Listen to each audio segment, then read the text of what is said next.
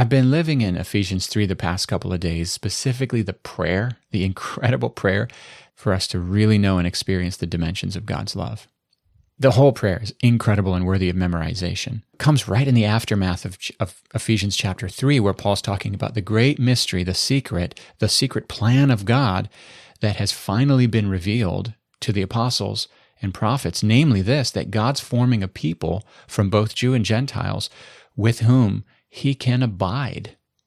And that now Jew and Gentile in Jesus are being crafted, formed into a single temple in which God dwells by his Spirit, Ephesians 2:2.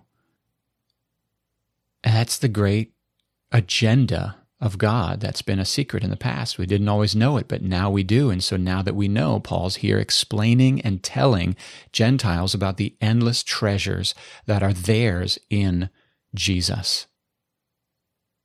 To me, one of the questions I don't think we spend enough time pondering, reflecting on is, what is God after? I know that I'm here to love God. That's my highest calling. But what is God after? Why? Why does he want my love? I'm just going to throw this out there, and I doubt I'll be able to say it with the eloquence that it should get.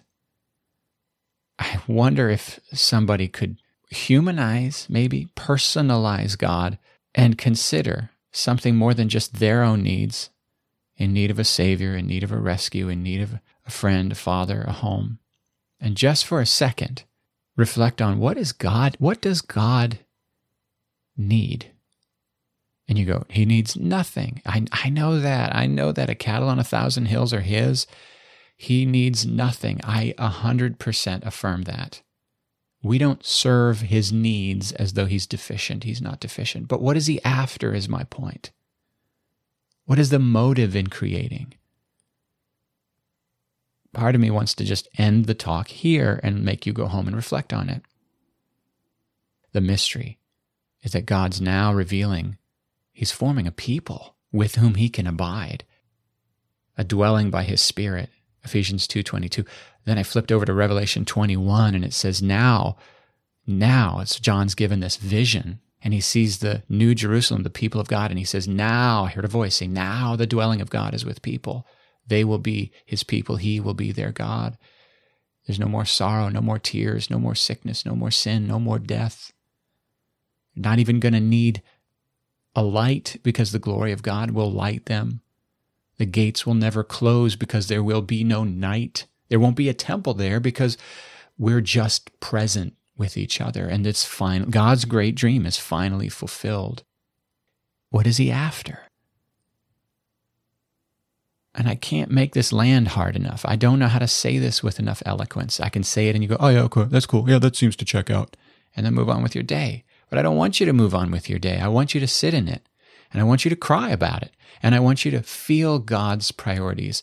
He matters. He is a person hopefully that you treasure, a person hopefully that you care about, a person hopefully that whatever is on his heart matters to you because he's your person. And you go, well, he's not a person. He's personal. And I get it. I understand all the theological intricacies. But hear me now. God wants to be known.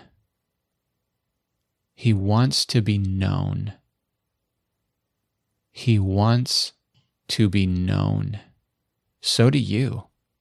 You crave to be known, understood, loved.